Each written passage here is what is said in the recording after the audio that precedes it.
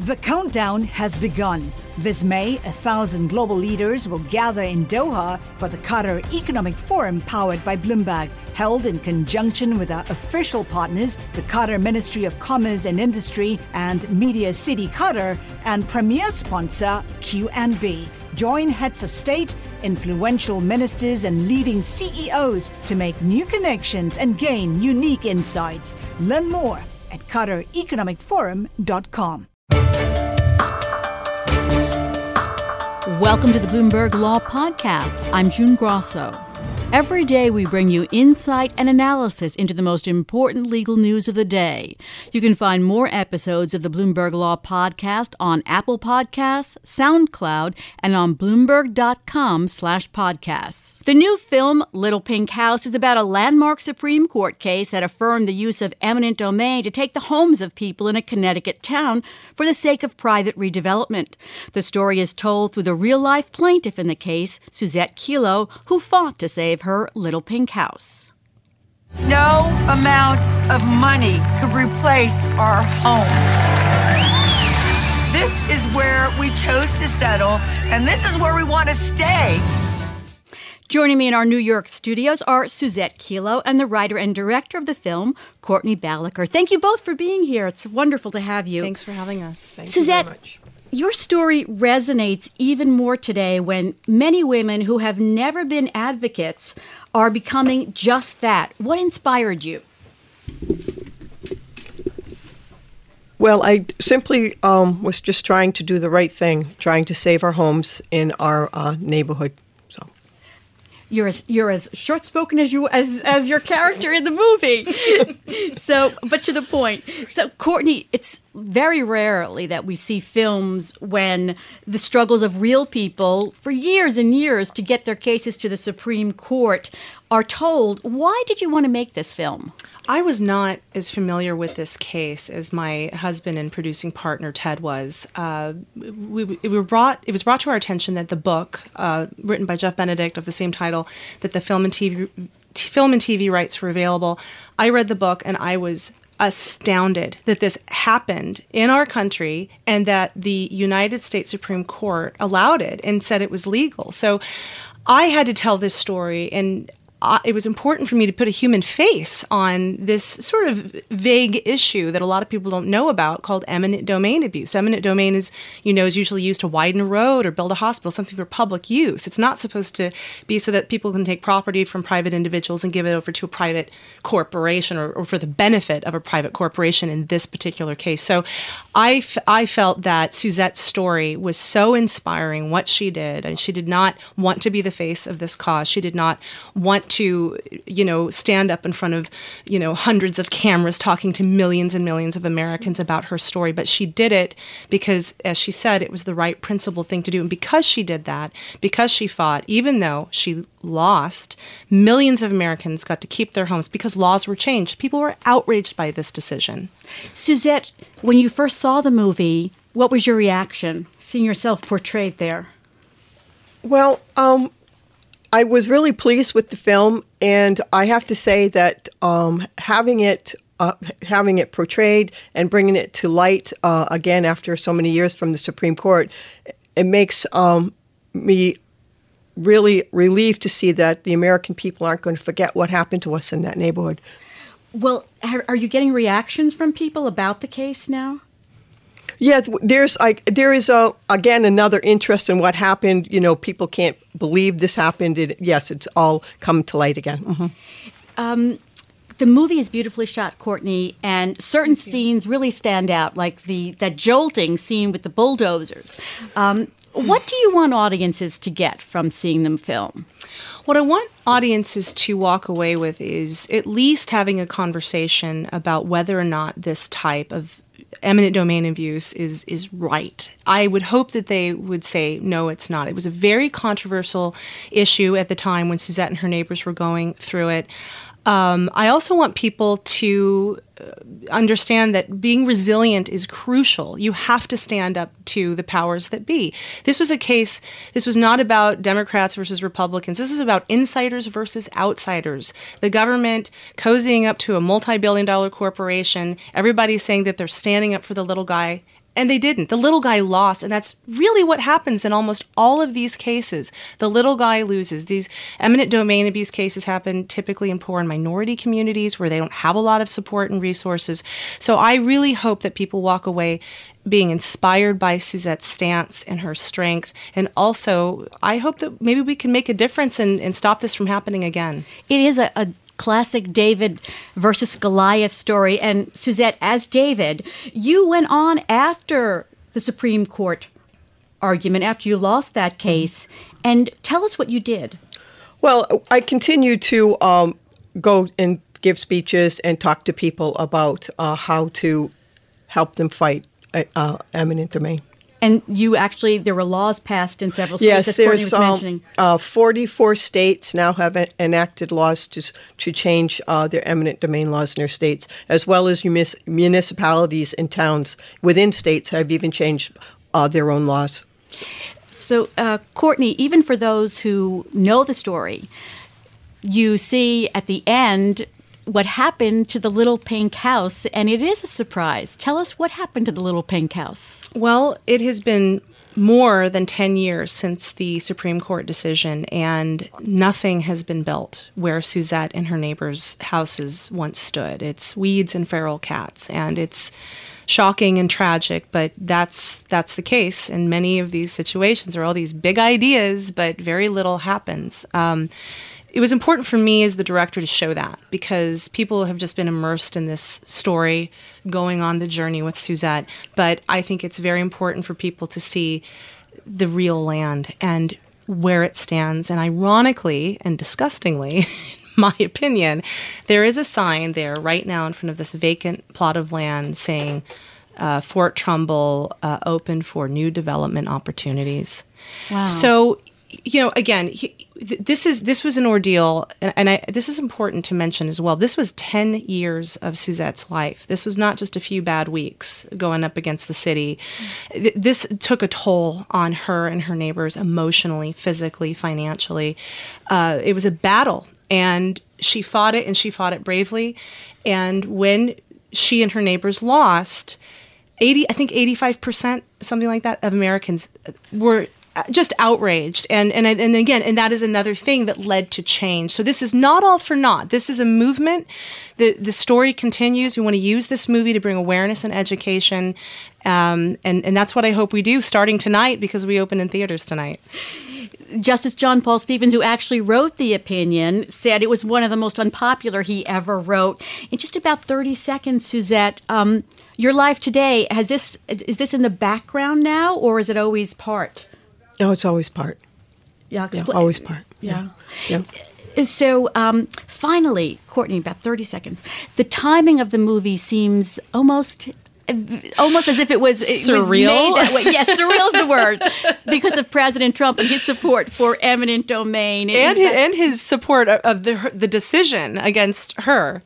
So audiences have yet to look at that, and it's a great story. It's David and Goliath. It's about a landmark Supreme Court case, the real story behind it, which we don't often get to see.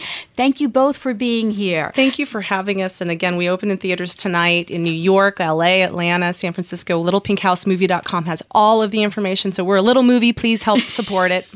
All right. Thank you both. That's Courtney Balaker. She is the director and writer, and Suzette Killo, who is the subject of the story.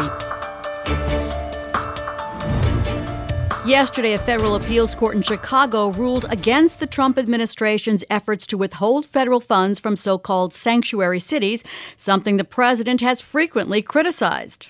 They go into those sanctuary cities. When they see them, they go there because they feel they're safe. And in many cases, they are very bad actors. We have gang members. We have predators, rapists, killers. A lot of bad people. Joining me is David Beer, an immigration policy analyst at the Cato Institute. David, this is the first time that a federal appeals court has weighed in on the Trump administration's block on sanctuary city funding. How significant is this decision?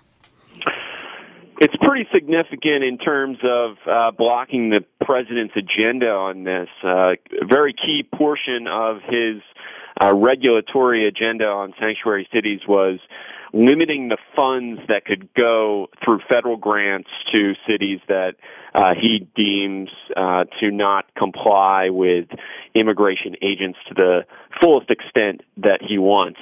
And so this decision will certainly hamper their ability to bring down the hammer on those cities that are going out of their way to obstruct the president.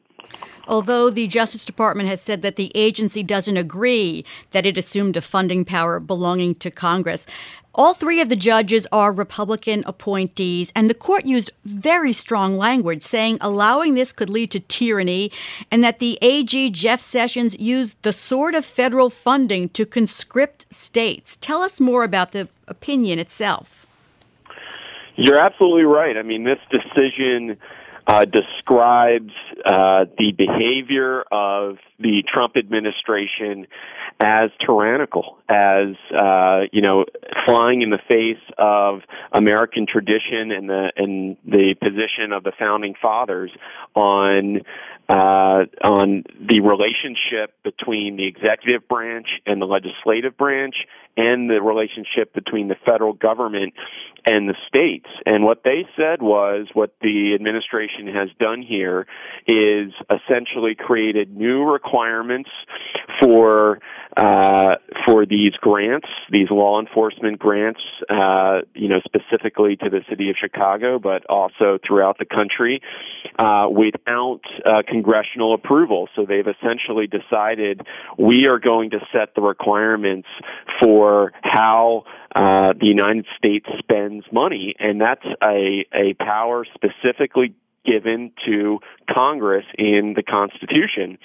And the second thing that the decision says is that the Attorney General and the Trump administration have really undermined our system of federalism by trying to coerce or conscript, to use the term that you quoted, these local and state authorities to do what the federal government wants, which is really contrary to the principles that the founders established that separate the state and federal jurisdictions. And so the idea that the federal government can force or coerce states and localities into doing its bidding would essentially make them agencies of the federal government, which is something that the founders explicitly opposed.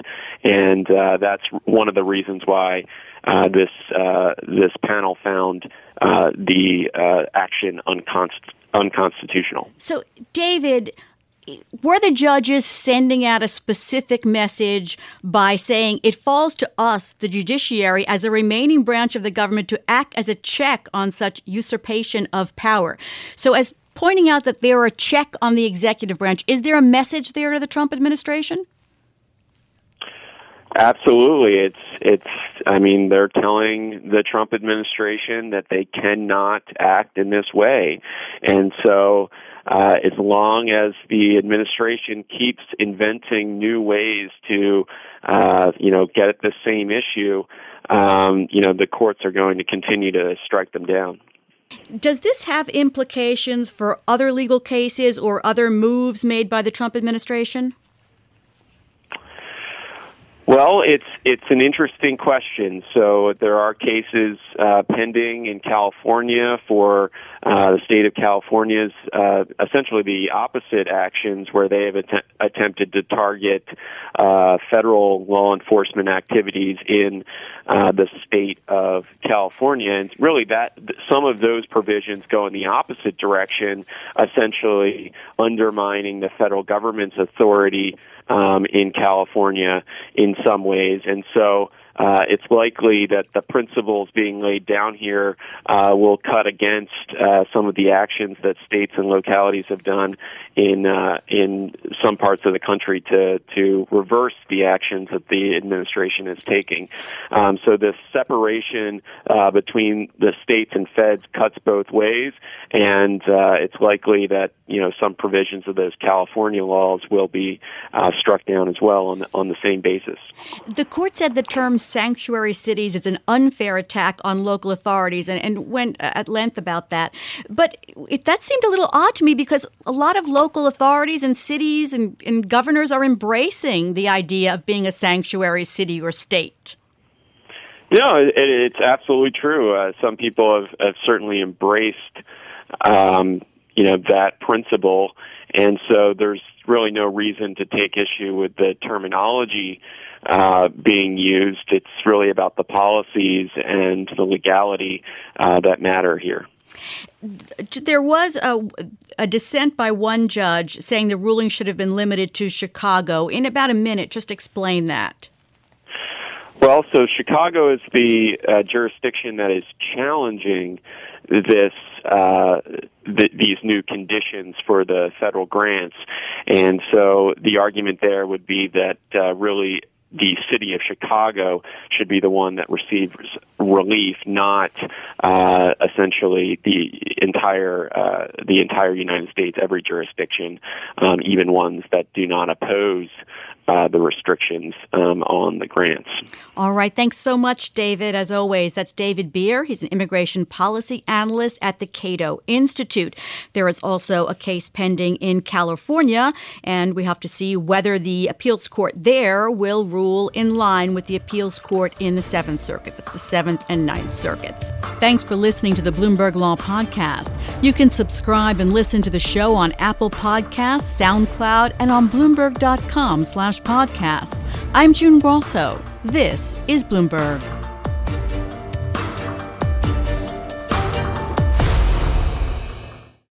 Collaborate for a greener future at the Bloomberg Green Festival, a groundbreaking celebration of the thinkers, doers, and innovators leading the way. From design and culture to technology, science, and entertainment. Hear from inspirational speakers and immerse yourself in climate solutions. July 10th through 13th in Seattle. Title sponsor, Amazon. Official airline, Alaska Airlines. Get 20% off using promo code radio20 at BloombergLive.com/Green Festival.